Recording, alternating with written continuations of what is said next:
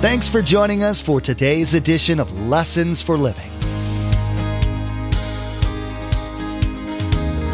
His word so fresh in our hearts abound. His word made flesh in the here and now. A new life is beginning. Lord, let us hear your lessons for living.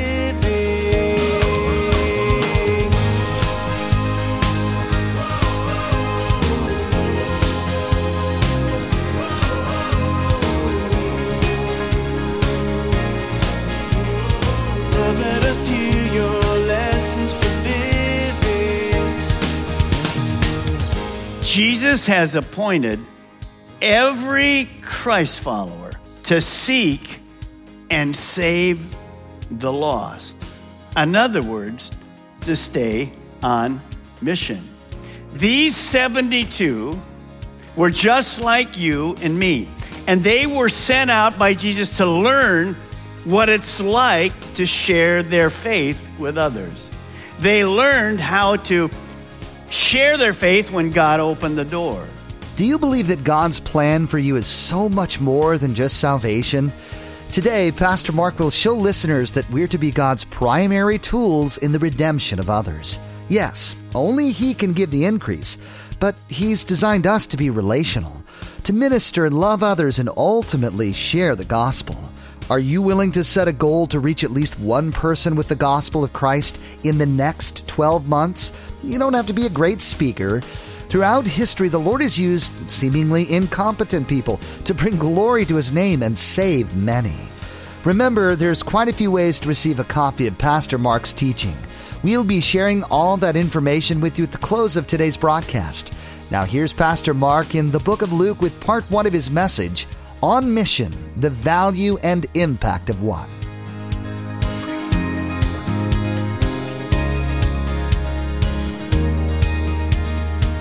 Let us hear your lessons for living. Let's turn in our Bibles to Luke 19:10. Luke 19:10. It's good you have a Bible because you get to see this morning what the mission is. And we'll be in this passage of Luke a number of times during the teaching. Now, Luke 19:10. I'm going to read it in the New Living Translation. For the Son of Man, Jesus, came to seek and save those who are lost. In one verse, Jesus gives the mission for the church, our church. Remember, the church isn't a building. The church are Christ followers all over the world. So this is not a mission just for our church. It's a mission for the worldwide church. What did Jesus just tell us? What do we do? Well, we seek. We seek in order to find. In other words, we go after. As you look through the Bible, the Great Commission ever, you're always hearing Jesus say, go, seek. See, we can't expect unbelievers to necessarily just walk into a church. Most unbelievers aren't going to walk up to you and say, hey, how do I become a Christian? We have to go after them. That's what Jesus did. Jesus was always in the marketplace around people. Number 2, who do we seek? Well, Jesus tells us. We seek lost people. People who are unbelievers, left dead in their sins. They're perishing. The outcome of a lost people, any person, one person who doesn't come to Christ, you will see later, why do we do this? Why are we seeking the lost? To get more people in church? Of course not. Why was Jesus giving us this mission? We seek the lost to save them from their eternal separation from God. You see, good people don't go to heaven, but probably 80% of the people of the world think that's true. That's false. They need to understand why Jesus came. So here is the mission. We're going to seek. We're going to do something. We're going to go after lost people that don't really understand that they're not going to heaven because they're good people. And the last one is, as we do that, what's going to happen to our hearts? Our hearts are going to be open because there's going to be joy in watching people have a destiny, not of hell, but of heaven. So in one verse, Jesus tells us why he came from heaven to this earth. Now, I do want you to write this down. This is very important. If you're not writing it down this morning, please go to the notes later. Or if you have a spouse or a friend with you and they're writing it down, don't just stand and look at me this morning. For a year, we're going to talk about the mission. So if you don't know the mission, you will not be successful. So here's the mission. Write it down, all of our campuses. Jesus came to seek out sinners. When he finds somebody that's open, he shares the good news. For what goal? That they would be transformed in their lives for eternity. So the goal of the mission is for God to direct us to people who are unbelievers. We all know unbelievers. So that when he opens a door, you'll see how this goes in a moment. When he opens a door, then we can share the gospel. Now, I want you to just say this word with me all during the service. I'll remind you. Just say this word, relax. Say, relax. Turn to your neighbor and say, right now, relax. Would you? Would you just relax? Would you like? Because when we start talking about the mission, some of you are like this already. Watch me. I can't approach a person. I can't be the person. It's not going to happen. I'm not going to open my mouth about the gospel. I don't know what to say with it. Relax. Relax. So, you say, well, we're not really like that. Oh, yes, you are. Because I'm like that sometimes. So when you see this mission, it's powerful. Now, turn to Luke chapter 15. Luke chapter 15. You're close by. And watch the heart of Jesus. Now, why is there this mission? We're not like Disney. We're not trying to make people just happy. We're trying to make them happy and saved that they're going to heaven. Now, how do we do it? One person at a time. Watch this parable from Jesus. Amazing. Suppose one of you has 100 sheep and he loses, say with me, one of them. Does he not leave the 99 in the open country and watch this, go after, seek the lost sheep until he finds it? And watch this. When he finds it, here's a word we'll hear all year. He joyfully puts it on his shoulders and he goes home. Then he calls his friends and neighbors together and says, hey, rejoice with me. Let's be happy. I'm excited. I found my lost sheep. Now, what was the joy when the shepherd goes back and talks to his friends and all the friends here on earth? What was the joy? How many did he find? Come on, get your finger up here. He found one. You mean there's joy in finding one? The value of one. But look what he says. There isn't only joy on earth. Look at verse 7. I tell you the same way that there will be more rejoicing in heaven over, say it with me, one sinner who repents than 99 righteous people who don't need to repent. People think they're good enough. There's joy not only on the earth, but there's incredible joy in heaven over one. See, lots of times we have the wrong impression about this. The value of one. And that's what Jesus is trying to show us. Just one. This morning, maybe there'll only be one. Can we clap for one? Absolutely. I'm hoping there's more. God knows more. But that's the whole goal. So Jesus gives us this illustration to remind us this. Lost people matter to God. And they have to matter to you and me. Since I'm a Christ follower, that's who I am. So write this down this morning. One sinner coming to repentance brings great joy, just one. Now, the next illustration is found in chapter 10, Luke 10, verse 1. Very often, Jesus would get his 12 disciples together and kind of send them out on little kind of trials. They were kind of interns moving through the ministry. Well, here he does the same thing, but it's different. Look at verse 1, Luke chapter 10. After this, the Lord appointed 72, circle this word in your Bible. You'll always remember it. 72, say it with me. Others. Others. Well, who are the others? I'll explain it to you in a moment. And he sent them 2 by 2 ahead of him, notice, to every town and place where he would go. So here's 72 that are going out. They're going out seeking. They're going to be on mission. Well, who are the 72? They're not the 12 disciples. They're 72 others.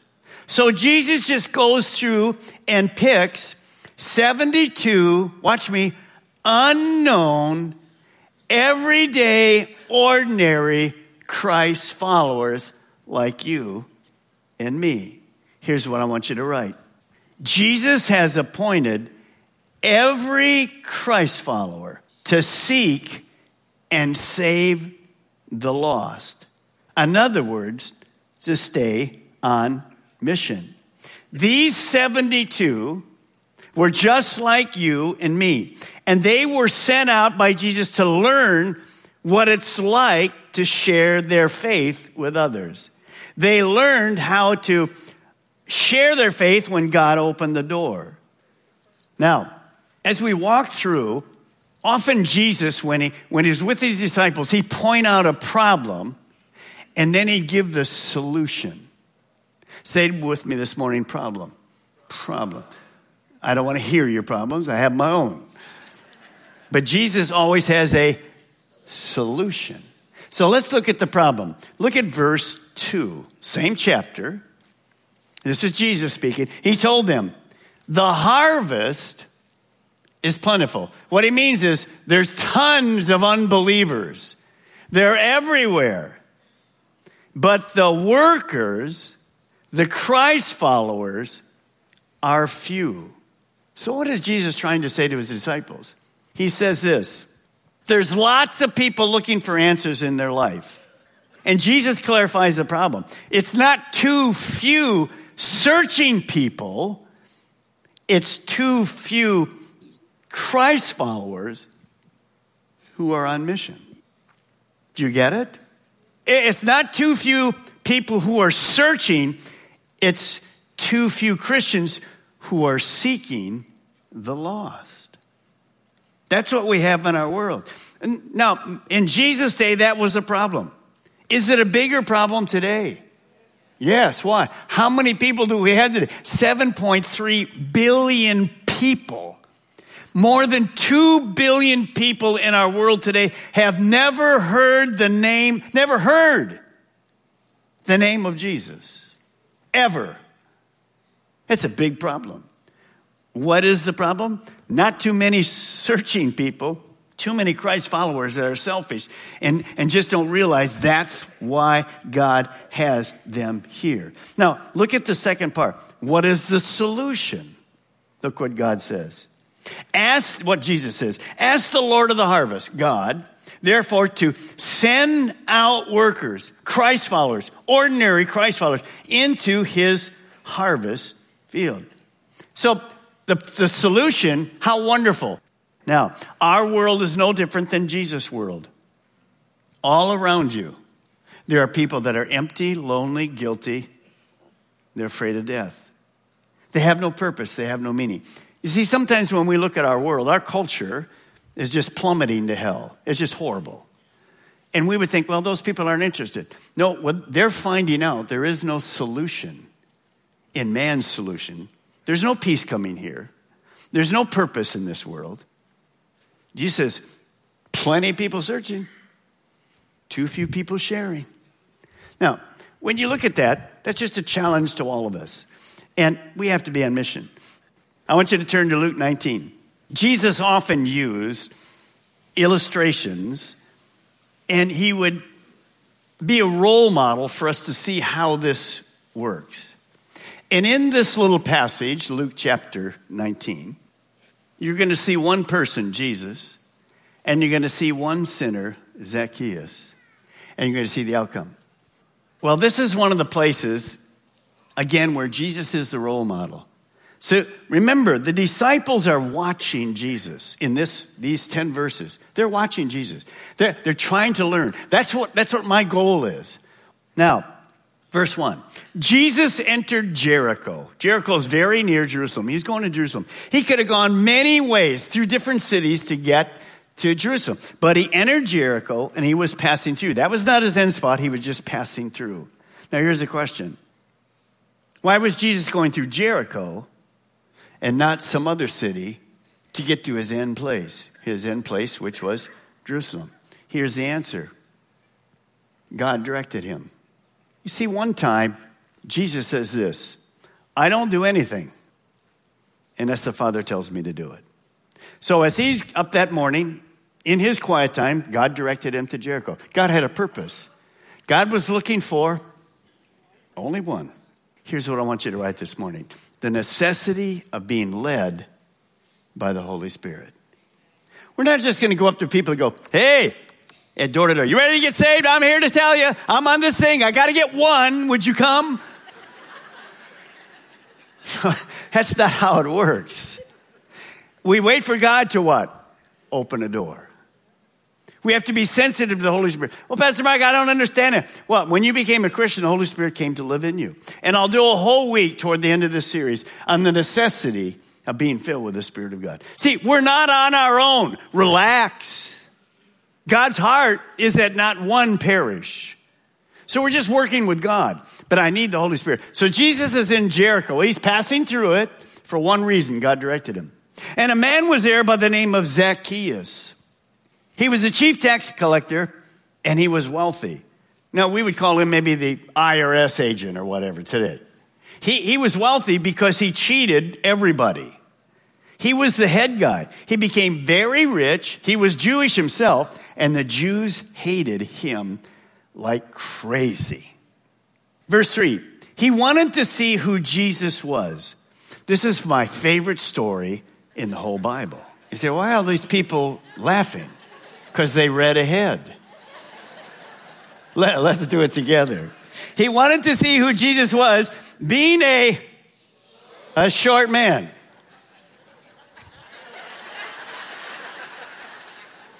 My favorite chapter in the whole Bible. I'm a short man. Powerful, but a short man. Now, and he could not because of the crowd. There was masses of people. He's short. He can't see. What did he do? Now think about this. Put this in your mind. A guy that's rich, well-known, kind of like an IRS agent over all of South Florida, or basically the Southeast. Three-piece suit. Look what he did. He did what? He ran. Can you see an IRS agent running? Look at next. And he climbed a sycamore fig tree. Can you see an IRS agent? And climb up there. Not a chance. He wouldn't. Excuse me, I'm the executive here. Look at me. Zacchaeus didn't care who was watching. He wanted to see Jesus. His pride went down the drain. So he ran ahead, climbed a sycamore fig tree to see him, since Jesus was coming that way. Now, why did Jesus, as Jesus is coming down there, why does Zacchaeus want to see him? We really don't know.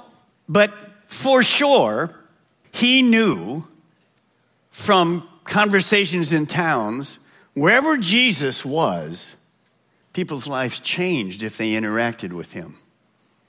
This is what I believe. He didn't have he was rich, he was powerful, but he didn't have the answers to life. He was empty. He was lonely. He had no purpose. He had no meaning. But he shows faith because he wants to see this man that somehow can change your life. See, he had a good introduction of who Jesus was. Our world, outside this building, our campuses, they don't know who Jesus is. He's just a good teacher. He's some Bible thing or whatever. You know, the Muslims say, well, he was a nice prophet. He's not as good as Muhammad. Remember, the Muslims also say this, Allah has no God. And then they try to tell us Allah and Jehovah are the same. Sorry.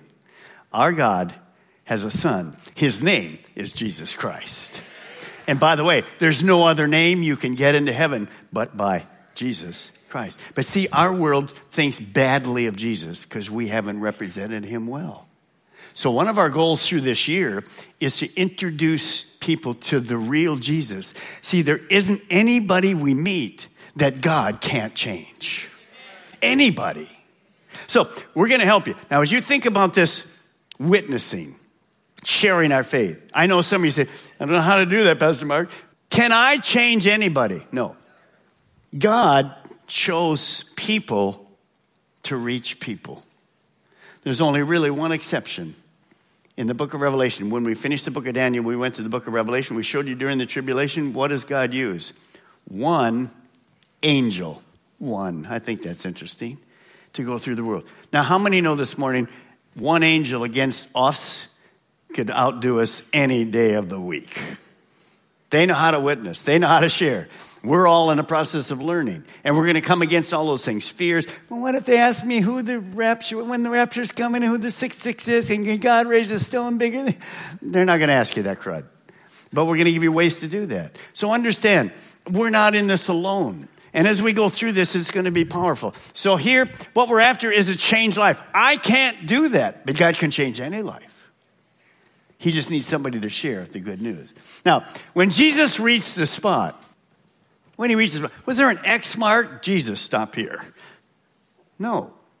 He's being led by the Spirit. When he stops, he's being led by the Spirit. And he looks up. And he says, hey, you up there. Come on down. Look at your Bible. Is that what he says? What does he say? His name. Now, we don't know whether Jesus knew of Zacchaeus or that God gave him his name. But here's what I want you to write this morning. As we go through and we share with people, it's always got to be personal. It's not a number. VIO, personal sharing. Know their name. Know about them. You see, many times we want to make it impersonal. That's why often you'll hear me, and you'll hear me again say it this morning at our campuses. When people accept Jesus Christ, I want you to come down front. I want to meet you. I want to know the name. I want to shake your hand. I want to thank you for accepting Jesus Christ, just like all our pastors want at the end of the service. We want to make it personal. We're not after a number. You're personal. Sometimes when we share in our neighborhoods, you'll share and nobody will come to Christ. You've been sharing and sharing and sharing. Well, Jesus had the same problem. Jesus shared with Nicodemus. Nick at Night, remember him? A Jewish man. Did he come to Christ? Jesus is the greatest gospel sharer in the world. No, he didn't come to Christ until like a year and a half later. How about the rich young ruler? Jesus said, here's your problem. Do this and that and the other. The rich young ruler said, thank you. Did he come to Christ? No. See, one plants, one waters, but God gives the increase. Relax. A mission statement states the purpose, focus, and goals of a company. Today, Pastor Mark taught us what the mission of the body of Christ should be. What do we do? Who do we seek? Why do we seek? Jesus came to seek out sinners, share the good news, and transform their lives for eternity. One sinner coming to repentance brings great joy. Jesus has appointed us to seek and save the lost. Are you on mission today? Thanks so much for joining us today. Pastor Mark will continue to go through this series in the next edition of Lessons for Living. To add today's message to your study library, simply log on to lessonsforlivingradio.com and select the Order a Message option from the main menu. The cost for each CD is $5, and that includes shipping. Again, to place an order for a CD, simply log on to lessonsforlivingradio.com and select the Order a Message option from the main menu. If you were only able to help lead one person to Christ in the next 12 months, would it be worth it? In the next edition of Lessons for Living, Pastor Mark will teach listeners of the value and impact of one. A changed life being the goal, finding one person to really connect with and share the beauty of the gospel with. The Lord will always give the increase in His own timing, but we must be responsible to plant and water seeds. You've been listening to Lessons for Living with Pastor Mark Balmer of Calvary Chapel, Melbourne. Please join us again here on Lessons for Living, and together, let's do life right.